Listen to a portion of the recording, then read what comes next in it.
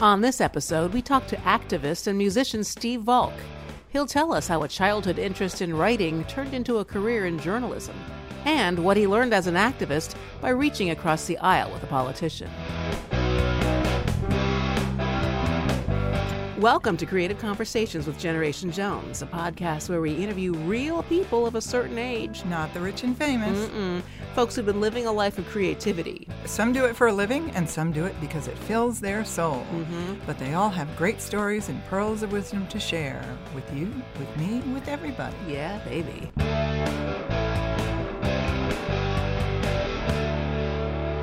Hi, I'm Stephanie. And I'm Maria. And we're your hosts for Creative Conversations with Generation Jones. Thanks for joining us. This episode, we will be talking to Steve Valk. Hello. Former Newspaper man, activist who wanted to change the world, and backyard musician. Welcome, Steve. Well, thanks for having me. It's great to be with you guys today. So our first question that we ask every single person is, what is your favorite cocktail? Well, so the one that we made today is one that I concocted a few years back up in Virginia. It's called the Vienna Firefly, and it's 1 part cherry-infused vodka, 1 part tonic water over ice, a little squeeze of lime. And the reason I call it the Vienna Firefly is because cherry vodka was the only liquor we had in the house. I made it. We sat in the backyard and drank these things like they were going out of style. And as the evening came on, these fireflies started coming up from the grass. And as it got darker and darker, they rose up into the sky and kind of mixed in with the stars up there. And so, of course, we're loaded. So this is an incredible display. And I mean, it was kind of a mystical experience for us. And I thought, wow, I've got to give this drink a name. And so I thought, well, you know, the fireflies, I'm in Vienna, Virginia. We're going to call it the Vienna Firefly. And I have to say, it's quite delicious. It is so good. You know what we're going to do? We're going to try it. So let's do a little cheers. All right. You know, Cheers. Clinky. Clinky, clinky. There we go. Boy, I'm It's almost ready for a strong but refresher here. delicious. It is good. Indeed it is.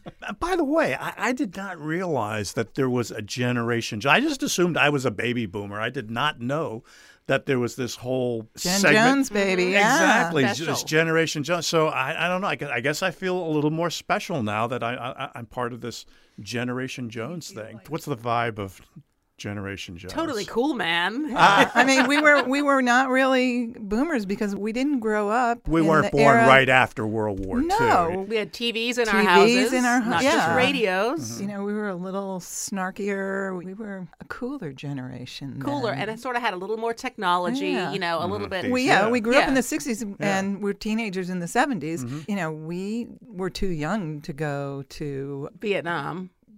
or World War II. Jesus Christ. wait, cut this whole part.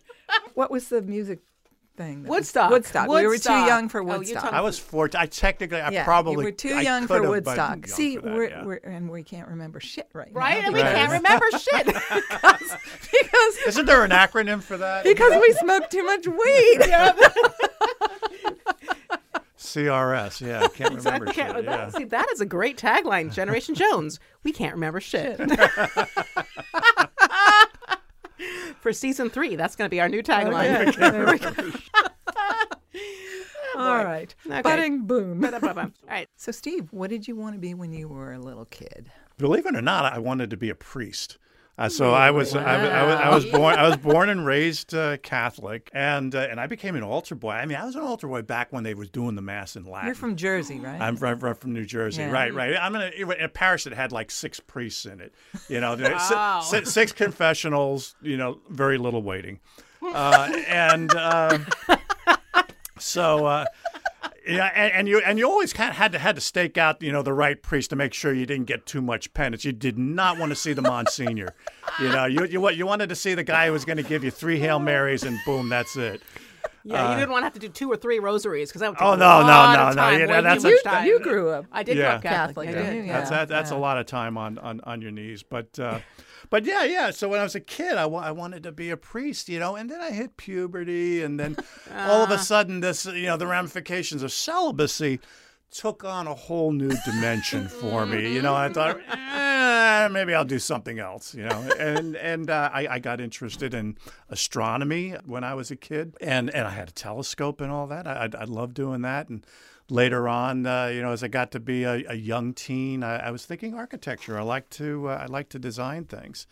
But then late in high school, I really developed a love for writing, for doing poetry and writing short stories and stuff like that. And at the time I was in high school up in New Jersey, I could get the New York Times delivered to my desk every morning for 5 cents a copy. Wow. Yeah. In high school? Wow. So, yeah. Wow. So, what high school student reads the New York Times? Well, you did. Yeah, I did. this I guy did. right here. Right.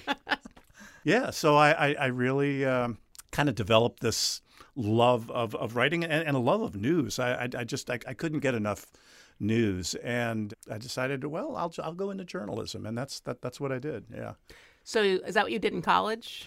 Yep. I went to University of South Carolina. I grew up in New Jersey, graduated high school there. My family moved down to South Carolina, so I applied to Rutgers and University of South Carolina. I was such a screw off in high school that Rutgers would not have me. So okay, it looks like I'm going to South Carolina. I majored in journalism.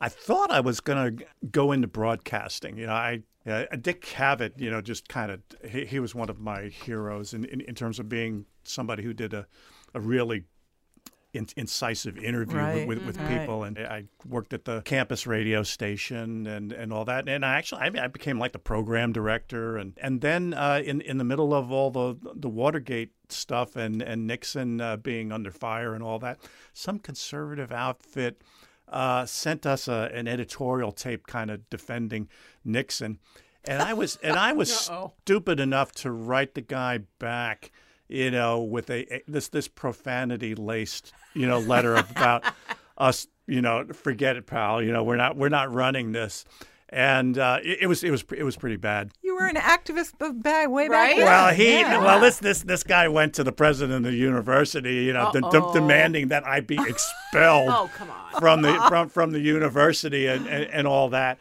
So they had to do something. So they had this like student faculty committee that oversaw student communications, like the radio station and the newspaper and all that.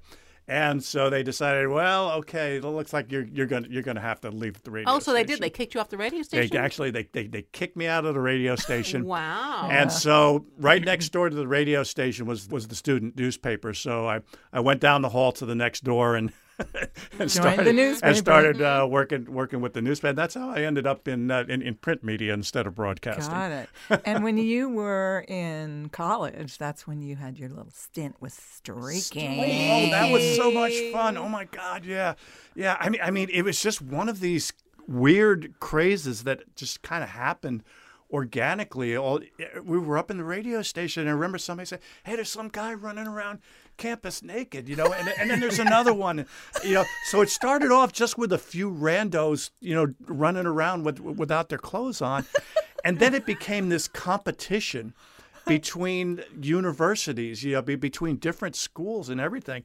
So we decided, we were going to try to get the record for the most, for the highest number of streakers out there. So there were like at one time, right. So there was like thousands of people out in the street there in front of the campus, in front of the student center. And so we had to have somebody actually officially count it off, how many people were in this thing. So we were actually lined up over by the library. All of us were lined up naked over by the library so that we can kind of get counted off. And we went running through this crowd of people. They would sort of part like the Red Sea or something, maybe a little lane that was about maybe 7 or 8 feet wide. And we ran through this crowd in the street. And as I'm running through the crowd, my girlfriend, she's right on the front line watching all this stuff, and I go running. She didn't know I was going to do this, and I went running by, and she goes, "Steve," So, and then, I think a few weeks later or something like that, we were up visiting her family up in North Carolina. And her mother, who really she kind of rolls with things. She was pretty cool. She said, "Should I ask him?" Not. So she said, "Steve, was that you I saw in the newspaper?" Oh no, no. Apparently there was a picture of somebody.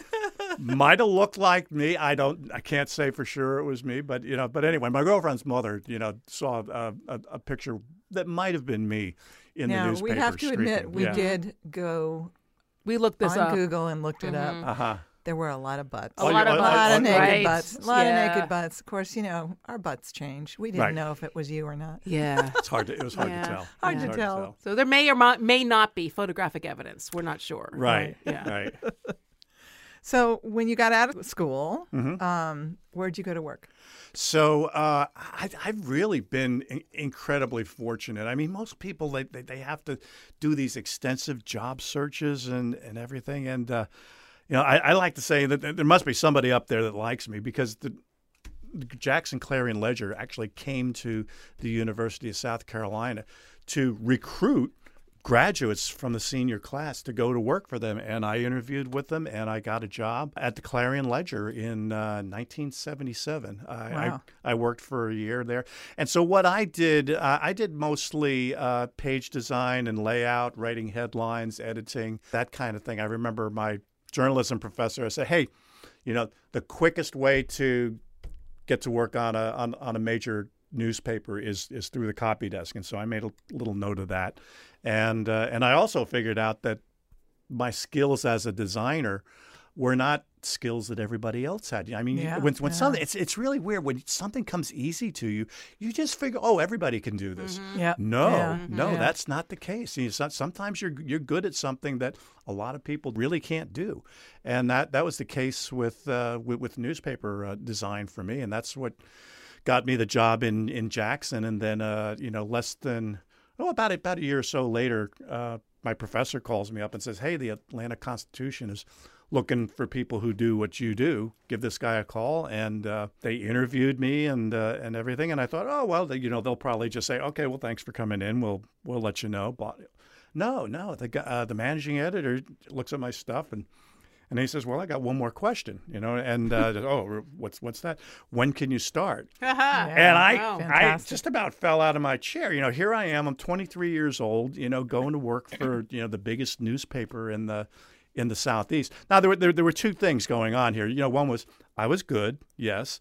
But the other thing was that I was just a year out of college. So you were cheap. You were cheap. They got me pretty darn cheap. Yeah. Good So and cheap is good. They got the bargain version of Steve at that point. But anyway, so there I was. I came to Atlanta in '78 and started working at the Journal. And you did the layout too, right? I did, the this layout. Was before, right. This computers, was like computers where you had to do it physically. Yeah. You had to do. Yeah, you didn't do this stuff on computer. I mean, for anybody who's born after 1990, you can't imagine what it took to get a newspaper out. I mean, at least we had at this point word processor computers where you can actually write stories and edit them. Although the reporters were still typing their stories on typewriters. On IBM yeah. Selectric typewriters. Yep. They would do it like triple carbon with triple space, and then the editing had to be actually done by hand and then sent down to the composing room, and then the people who set the type then would actually fix the copy that was sent down according to the edits that were on the pages there.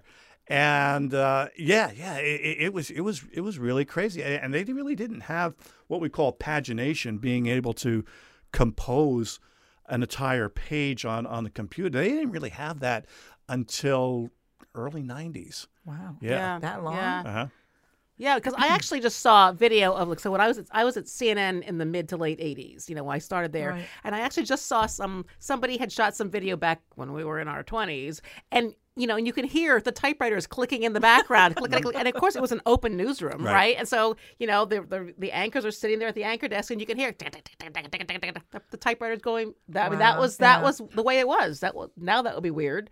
but that was the way it was. Oh, newspapers used to be the noisiest places in the world. Between the typewriters and the wire machines, Right. were also going Teletype. ding ding ding, Yep. and all this, and the phones were always ringing. Right? Yeah, and people yeah. swearing. It was Right. also very smoky, too. Oh, yeah. Because when Oh, I yeah. was at CNN in the 80s, it was like there was smoke. We were smoking yeah. everywhere. We were putting our God. cigarettes down. There were burn marks on every single Yep. table. Burn marks on the tape decks. There were burn marks. Yeah. No, the Oh, my God. ashtrays did not leave the newsrooms. I think until probably around 90 or so. Yeah, that's long, really? Oh was yeah, it? yeah. Yeah. Throughout the Jesus. 80s, you Wow. could smoke in the newsroom. Yeah. Oh my God. Yeah. Yeah. So can you tell us briefly, like, what exactly your job was? I was the guy who put the jigsaw puzzle together. Mm-hmm.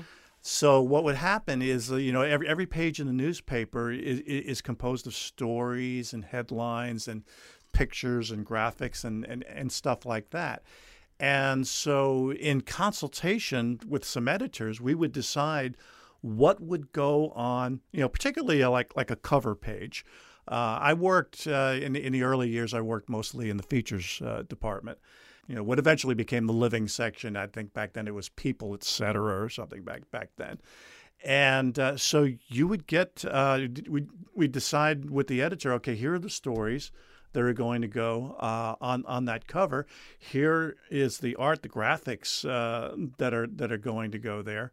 And here, just knock yourself out. And so I would sit there with a gridded sheet of paper that was, broken up into like 6 columns or so with the inches marked off and all that. And I would actually draw out what was going on the page. I would say, okay, here's the story. Here's the story at the top. Here's the headline. Here's the size of okay, this is going to be a 48-point headline. Then you had to take the photos. Again, this is before pagination, and so you had to actually take the photos and crop them with a marker, with sort of a crayon type pencil. You crop them and put a little tag on it, send it down to the composing room where they would make what was called an engraving of the photo to a certain size that would fit on the page. So you would do all that stuff. All of these little pieces had to come together.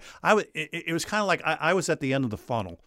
All this stuff kind of getting dumped into create what I call the daily miracle. When you think about it, I mean, This went on every day. Every This was not day, like right? This was not like Every a once day. a week No. paper. there's probably every enough day. There's enough copy in a daily newspaper each day to fill a book.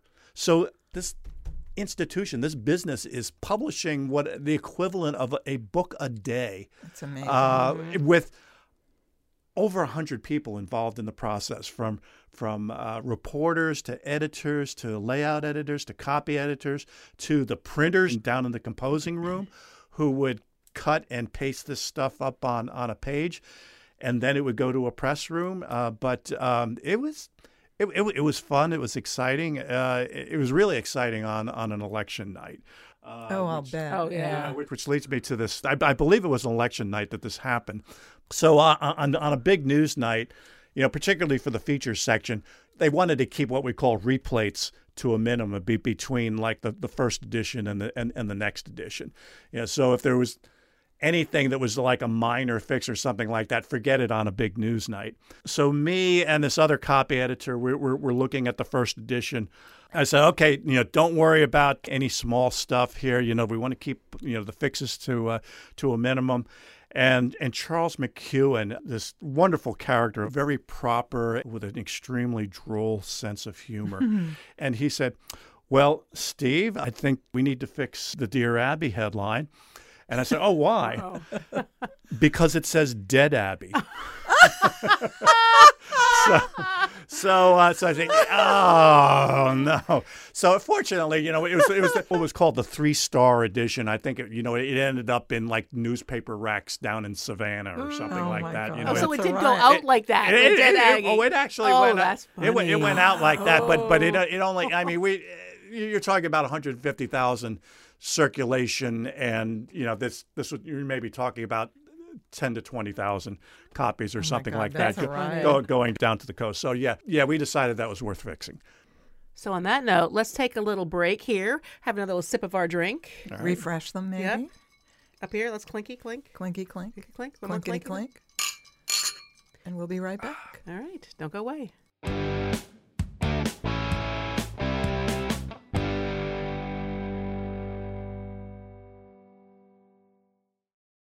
So, how did you get involved in activism? Well, from the time that I was a teenager, I was looking around and I was seeing all the problems in the world, and I wanted to make a difference with it. And I kind of fell on journalism as the way that I could make a difference. My thing was, if you could just get the right information to the right people at the right time, you could solve most of the problems in the world. But unfortunately, what I discovered was a few years into my career is that the purpose of a newspaper is not to save the world. The purpose of a newspaper is to make money for the people who own the newspaper. Exactly. Right. And so I don't know why this came as a surprise to me, but Because you were young, right? idealistic. Because I was young and Yeah. idealistic. Yeah. Occasionally, those two purposes would cross paths, but I guess I kind of got all swept up in the Woodward Bernstein thing that was happening in the early 70s with Watergate, as a lot of aspiring journalists were at the time. But from a making a difference standpoint, it was kind of disappointing. So I started pouring myself more into creative endeavors like songwriting. That's how I met Stephanie. Right, that's right. That's right, in theater. That's right. I forgot about that. I was the star of a really weird play that was written by your friend. You were the makeup person. That's right. And so you did my makeup person. That It was about a plane crash. And so Oh. all the people had to look like they were all banged up and Oh, bloody. special and, effects. Yeah, special effects. Oh yeah. From the Master Halloween Miss makeup Halloween artist here. here. Yeah. That's how we met. That's how we met. Okay. Okay. But I discovered pretty early that I really didn't have the chops to be an actor. So I ended up doing lights. What other creative things were you doing then? Well, at the time, I was a songwriter, and I wrote probably half of the songs that were in a short-lived dinner theater at Ansley Mall. And they did this production of a thing called, I think it was called Atlanta Proud or something like that. So I wrote like half the songs that were in that musical, including one about Braves pitcher Phil Necro. I wrote a little song called, Set him up for Nuxie, he was one of a kind. The butterfly pitch would get him every time. I tell you quite frankly, I'm sad he's a Yankee. Set him up, Nuxie, he's a friend of mine. Yeah, so I was writing songs and stuff. So I've had a 4-track recorder for a little while, and then I went big with an 8-track reel-to-reel. 8-track. Oh, 8-track Yeah. back in the day, and I started writing and recording songs. But you've always kind of played music for creativity and Right. with like local, like neighborhood bands and people you knew. Well, and as a matter of fact, I had a friend named Matthew Shelton. He was a songwriter. He played guitar and he played a lot of harmonica. And so for a brief period, he and his girlfriend, who became his wife, Maureen, and my wife, Sarah, we were all part of this little group called Matthew and the Mystics. I remember seeing you Yeah. at Moto's one time. George's, yeah. George had a place At a restaurant. and we I played remember there. seing you guys play there. Right, and I would do hand percussion. I didn't have enough coordination to actually get my feet involved in the drumming. It was just hands. So what were you playing? I was playing the conga drum, Okay. right, and doing a little singing with it and so forth. And later on, when I started going back to church at the Shrine of the Immaculate Conception, then I started singing in the choir up there, and that's been a lot of fun. Was there something that your wife knew about you just from looking at you back then? As Sarah says, I was the kind of guy who would wear his heart on his sleeve, Literally, because Literally, right. Because I actually have a tattoo on my arm from a girl I fell in love with when I was 17 years old. That you still have on your arm. Yes. That's still there, right? Yeah. Are there any other tattoos on any of your arms? Not on my arms. I actually, for our 25th anniversary, I got Sarah's name tattooed right over my heart. Oh, so lovely. But you didn't get rid of the original one. No. The original girlfriend's name. She's fine with that. She's Okay, fine. okay. It's part of who I am. That's right. Okay. It's part of your history. It says something about how, when I commit to something, I really commit to it. You know? And what is that on? What does that tattoo say? This one here says iris. Okay, so And that's also a flower. Not It only is a Your flower. girlfriend's name. Yeah. Some people have suggested, hey, why don't you just add an H to it, and you could tell people you went to Notre Dame. You know, Irish. right, H yeah, at the end. Yeah, right. That's funny. Yeah. So, Yeah. So did she get you involved in activism or in volunteering with something? yes, she did. She did. One day, she says, "Oh, can you give me a ride?" And this was at a time when I didn't even have a car. All I had was a motorcycle. So she had no car. I had a motorcycle. Before Uber or Lyft. Right. Yeah. So says, "Oh, I've got to go to this meeting." I said, "Oh, what is it all?" "Oh, it's this group about ending hunger and poverty." And she told me a little bit about it. And I looked at her and said, "Oh, well, that's nice. I'm glad you're doing that." And so Nice for you. right. And it's sure I'll give you a ride. So I drop her off at the meeting and then come pick her up later on. And a few months later, and they would have monthly meetings. And eventually, I got curious. What are they doing at this thing? So I went to a meeting. There's an organization called Results that advocates for ending hunger and poverty. At the meeting, there was a conference call. So at the time, if you wanted to do a call that everybody in the room could hear, you had like a little speaker box from Radio Shack. Wow. That you would plug the phone into, and so we're on this call where there's like people listening from all over the United States, and at the end of the call, they would actually do like a little roll call, to say, okay, say your city, how many people are in the room, and what you're planning to do. Are you going to, get how many letters to the editor written, or how many letters to your member of Congress, or something like that. And as they went around to all these different cities and people saying who was in the room and what they were going to do and all that, it kind of started to make some sense to me that, wow, this could actually work. This is how you can, put your democracy You had an epiphany. To good use. Oh, that wasn't the big epiphany, but that was the first epiphany. Okay. But that was like, yeah, I think this could actually work, and so I started getting involved, and I saw that that my skills as a communicator and in the media could play a very big role in influencing the decision makers who were deciding, how much money was going to go into things that actually made a difference in people around the world. Things like child survival, measles immunizations, U.S. contribution to UNICEF, tuberculosis, microcredit loans for the poor, things like that. And so I started volunteering with Results, and eventually I was the one who would end up writing what were then what we call the editorial packets.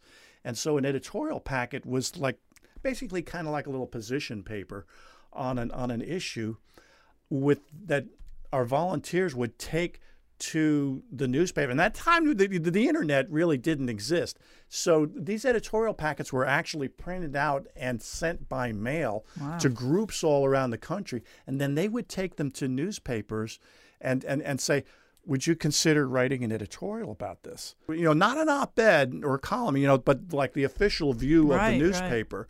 Right. And so we'd get them to write, dozens of editorials around the country, asking that Congress increase the funding for child survival or to start funding microcredit programs and stuff like that. So I really began to get the sense that I was sort of fulfilling my purpose what I was really called to be That doing. was your destiny. Right, in terms of having an impact on making the world a better place. And that was journalism. Through journalism, you were making a difference. Right. Yes. But it was journalism as an advocate at that point. And how long did you work with them? I volunteered with them for about 25 years. Wow. It started Okay. in '85, Okay. and probably all the way up until about 2010 or so. What did you learn from all those years of volunteering with advocate groups? You have to let go of being right if you want to make a difference. And when I say that, this comes as somebody who, as a young man, I was very self-righteous about, these are the things that are, screwed up in the world, and we have to do this. And if you don't agree with me, then you're just a dipshit and that sort of thing. Right. Mm-hmm. And so in 1985, we met with this congressman here in Georgia, Pat Swindoll. Mm-hmm. He's a Republican.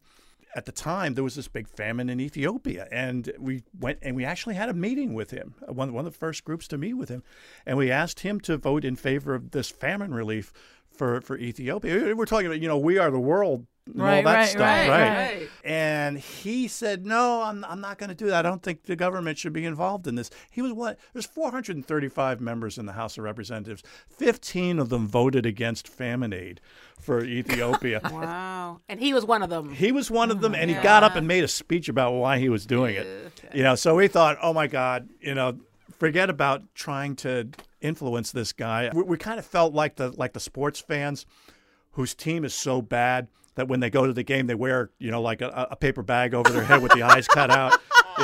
That's how we felt about him. Uh-huh. So the guy who was the founder of Results, we had a call with him. Told him, hey, we might as well just wait until the next election and see if somebody else gets in there.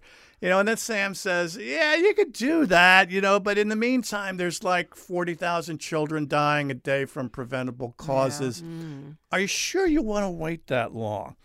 And I go, okay, I get it. So what do you suggest? And I said, well, there's this thing that another group did, for their member of Congress, where they had a prayer for them. And so we started saying this thing called a prayer for Pat Swindoll. And the prayer wasn't, like, dear God, Pat Swindoll is just such an asshole. Please change him. That was not the prayer. The prayer was, God, help us to change how we see him in order to make the connection that we have to get him to do the things that are necessary. And eventually, we actually started to believe this. And we would see him at these little get-togethers in the district they call Chat with Pat. And we would just go up there with a smile on our face and, shake his hand and say, Pat, really appreciate you being out here and listening to us and everything. Just want to give you a little education here about this thing called microcredit, where people can get small loans and start businesses to move their families out of poverty. And he was really interested in it. He really kind of liked it. So we did this a few times. And then the first bill in 1986, the first bill for funding microcredit got introduced in Congress. And we decided, okay, we're going to get him to co-sponsor this bill. These little Chat with Pat things have been going really well. I think he might co-sponsor it. John Lewis ended up being one of the co-sponsors on it. And so we had a meeting with him. It went great. We all did our little spiels, and he was kind of cute. He was sitting there. He was actually sitting on. He was sitting on his. We brought in a little TV to show him a video, and he was actually like sitting on his desk with his knees propped up, watching this video and everything. So we come to the time to ask him, would you co-sponsor this bill to start funding microcredit? And usually the answer that you'll get from a politician on something like this is, well, this looks good. I'm going to have my staff take a look at it. I need to take a look. At this, we didn't even have a bill to show him. He was just going by what we were telling him. Right. The relationship with him, the respect and trust that we had built up with him was to the point where, without a second's hesitation, when we asked him to co-sponsor it, he said, I'd be delighted to co-sponsor this Wow. bill. Wow. You get more with honey than with vinegar, right? Exactly, exactly. Yeah. So we're all about to fall out of our chairs at this point. And then I remember, oh, yeah, before we did this, I told Sarah, I said, I think he's going to co-sponsor. And when he does, I'm going to see if he'll do an op-ed about it, about why he's doing it. And everything. And Sarah said, oh, I don't know. You might be pushing your luck on that one. And I said, no. You know, once he commits, in for a penny, in for a pound. What the hell? So my head is spinning after him saying, I'm going to co-sponsor this bill. And then I remember, oh, yeah, I'm going to ask him about the op-ed. So just as the words are forming in my mouth, he says to us, this is such a great idea. The public really needs to know about this. I've got a column that appears in the DeKalb News-Sun every 2 weeks. I was wondering if maybe you could write up something about this and give it to my staff, and we'll run it as my column. So I looked at Sarah, with this kind of shit-eating grin on my face.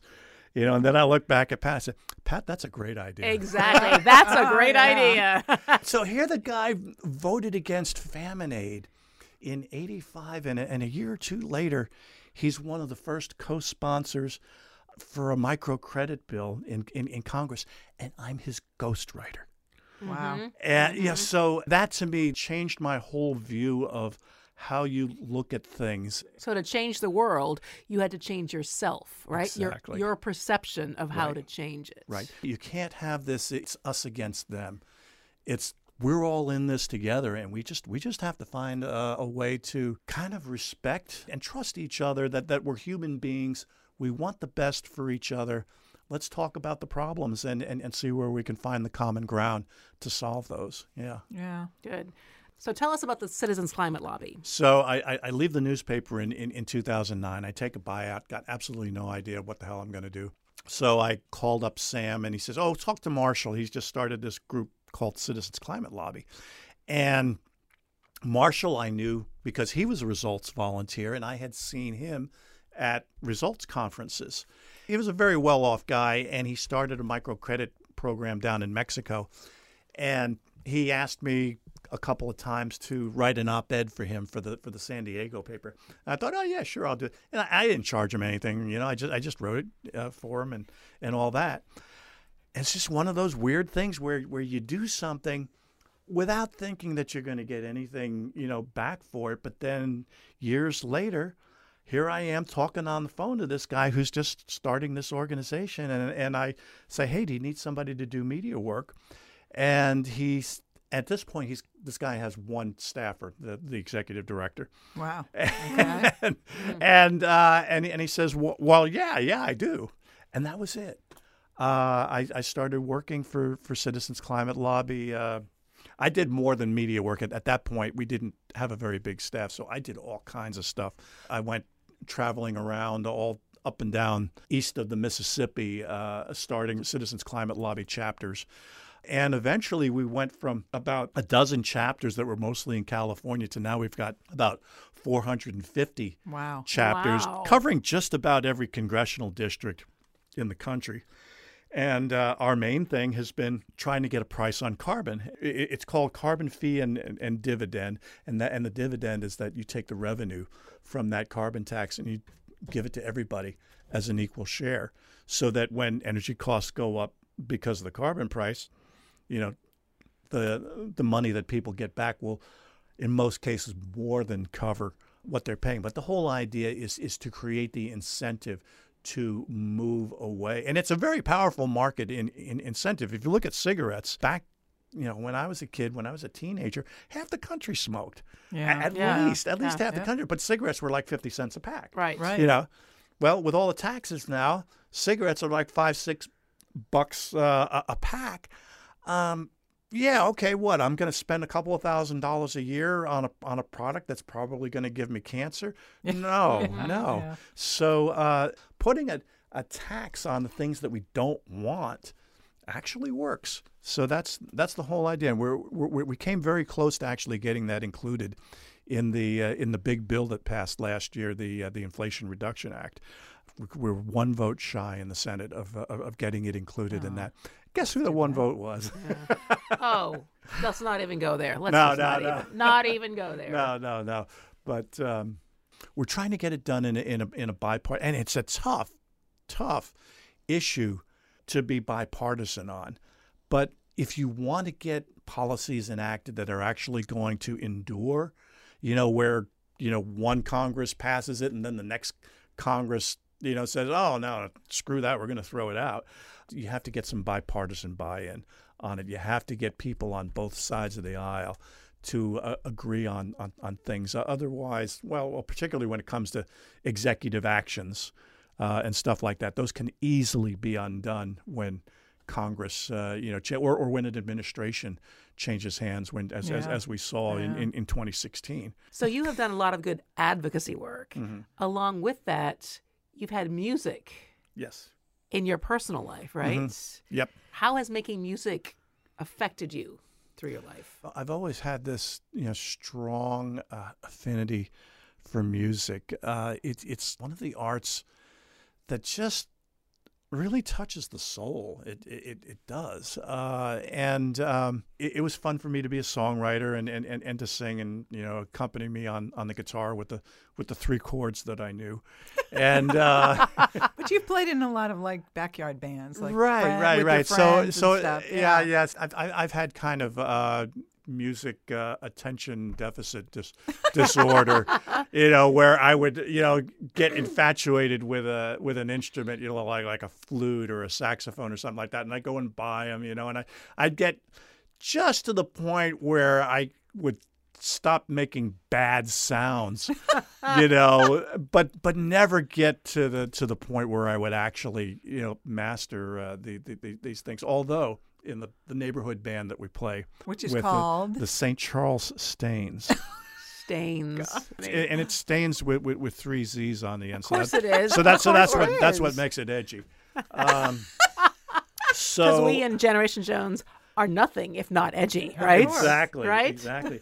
But I got my chops up on the saxophone enough so that when we do Born to Run, mm-hmm. I sing the song, and I also play the little sax solo in the middle. So I'm both yes. Bruce Springsteen and Clarence Clemens. All right. Many talents. All right, I got one last question before we do our little game show. Okay.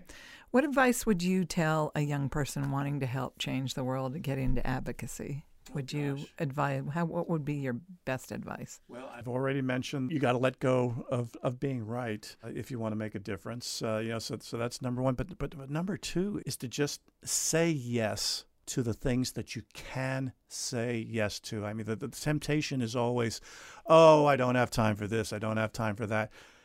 Really, if something gets put in front of you and it looks interesting, and there's no good reason to say no, go ahead and do it. Because you just never know where it's going to lead. You guys don't know where this podcast is. Well, that's true. That's right. Yeah. But to some kind of sponsorship, probably. I mean, come on, sponsors. But I just think of all, where I am in my life and what I've been able to do. And it was just a lot of the little things that I said yes to that led me to, where I am now and the fact that I've been able to fulfill my purpose to make a difference. So don't get hung up on the idea that if you want to be an advocate or if you want to make a difference in the world, that it has to be your daytime job. You can do a lot of stuff with just, 10, 15, 20 hours a week. Yeah. Yeah. I have to say, I feel very hopeful with the youth of today. Yeah. I think they're doing a lot of good advocacy, and it's getting better. Mm-hmm. No, a lot of great. I think they're going to save the world. Mm-hmm. These Gen Zers that everybody says bad things about. I don't think so. I think they're awesome. I agree. I think they're going to pull our asses out of the fire. Yep, I think so too. Yeah. I think so too. And on that note, we're going to move to our little game show. Oh boy. Do-do-do. Okay, it's called What Decade Did This Come From? So we're going to give you a word or a phrase that came from the 60s, 70s, 80s, 90s, 2000s, or above. Uh-huh. And you're going to tell us which decade you decade? think they came from. We're going to Okay. give you 3, and then we're going to give you a modern word that the kids use now and see if you know what it means. All right. Don't worry, we didn't know what it No, was. that's so. okay. Oh, God. That's okay. All right. Number 1, drop science. What Drop- decade did drop science come from? Drop science. Do you know what it means? I don't, but that sounds like something from the 80s. Ding, Yep. ding, ding, ding. Good job. Sharing knowledge. Indeed. Yeah. Okay, all right. Yep. Okay. This one I never heard of, but Ick House. Ick house. Mm-hmm. Ooh. Ick house. Tell them what it means. It means an attractive, curvy girl. I don't know. Oh, no. That would be a brick house. Whoa! No, it said Ick Ick House. house. Oh, maybe they forgot to put the Yeah. BR on there. Brick house. Brick Yeah, house. brick. Okay, Yeah. we're Yeah, talking. but you're right. Yeah. Because I read this thing. I said, Ick House. Yeah. I've never heard of Yeah, Ick yeah. House. I can't imagine an attractive, curvy brick girl house. being an Brick ick house. house. No, You're it's got to right. be a brick house, Brick and house. that's the 60s. No, that's the 70s. 70s. Brick Oh, House. Yeah. okay. Brick 70s, House. yeah. All right. Yeah. All right. Third and final. Buzzkill. What decade did buzzkill come from? Buzzkill. Oh God. Let's see. That had to be something from the. That's got to be 60s. That's from the from when people were smoking weed, and they'd run into somebody that was bringing them down. Mm-mm. No. Nope, sooner. 60s. Well, later than 60s. Later. Oh, 70s. Got to be. Later. Oh God. 90s. 90s. Buzzkill. Yeah. Buzzkill was Buzzkill. like really popular in the 90s. Okay. Yeah. Well, Yeah. I was. Although, I was, I was- would I have was thought hearing- the 60s too. I was hearing that. But, very I early on. look up stuff on the internet. And, Yeah. the internet's full of bullshit anyway. Right, They don't right. know what Right. they're talking Okay. about. Half these people that wrote this stuff is, they're 20 years old. What do They know? miss things like Right. Ick House, right? Right. They drop things. They drop things. They Instead of forget brick it. house, they say Ick House. All right. How about the modern one, Stephanie? What's Okay, the modern phrase? one is What does it mean? chuggy. Spell it. Chuggy. Chuggy. How do you spell that? Cheugy. Pronounced chuggy. Chuggy. Maria and I were saying, this relates to us. No. Exactly. No fucking idea. No. It is a term used for someone confidently using an outdated trend that was only cool a long time ago, but is now considered basic or super mainstream. Oh my God, that's me. What a That's buzzkill. us. We are all chuggy. And for that, cheers to chuggy. We could do the chuggy chug. Cheers. Let's do the chuggy chug. All right. Chug, chug, chug. Awesome. Well, Steve, thank you so much for being our guest. It was my pleasure. And I really do believe that you did change the world. Yes, you have. And you You are walk the walk, inspirational. baby. You walk You don't not just talk the talk, talk. dude. Exactly. And thank you for listening to this segment of Creative Conversation with Generation Jones. Don't forget to follow us on social media. We are on Instagram, Facebook, and TikTok. Thanks for joining us, and we'll see you next podcast. And as my Aunt Millie said, shoulders back, knockers up. Cheers. Cheers. And that's a wrap. That's a wrap.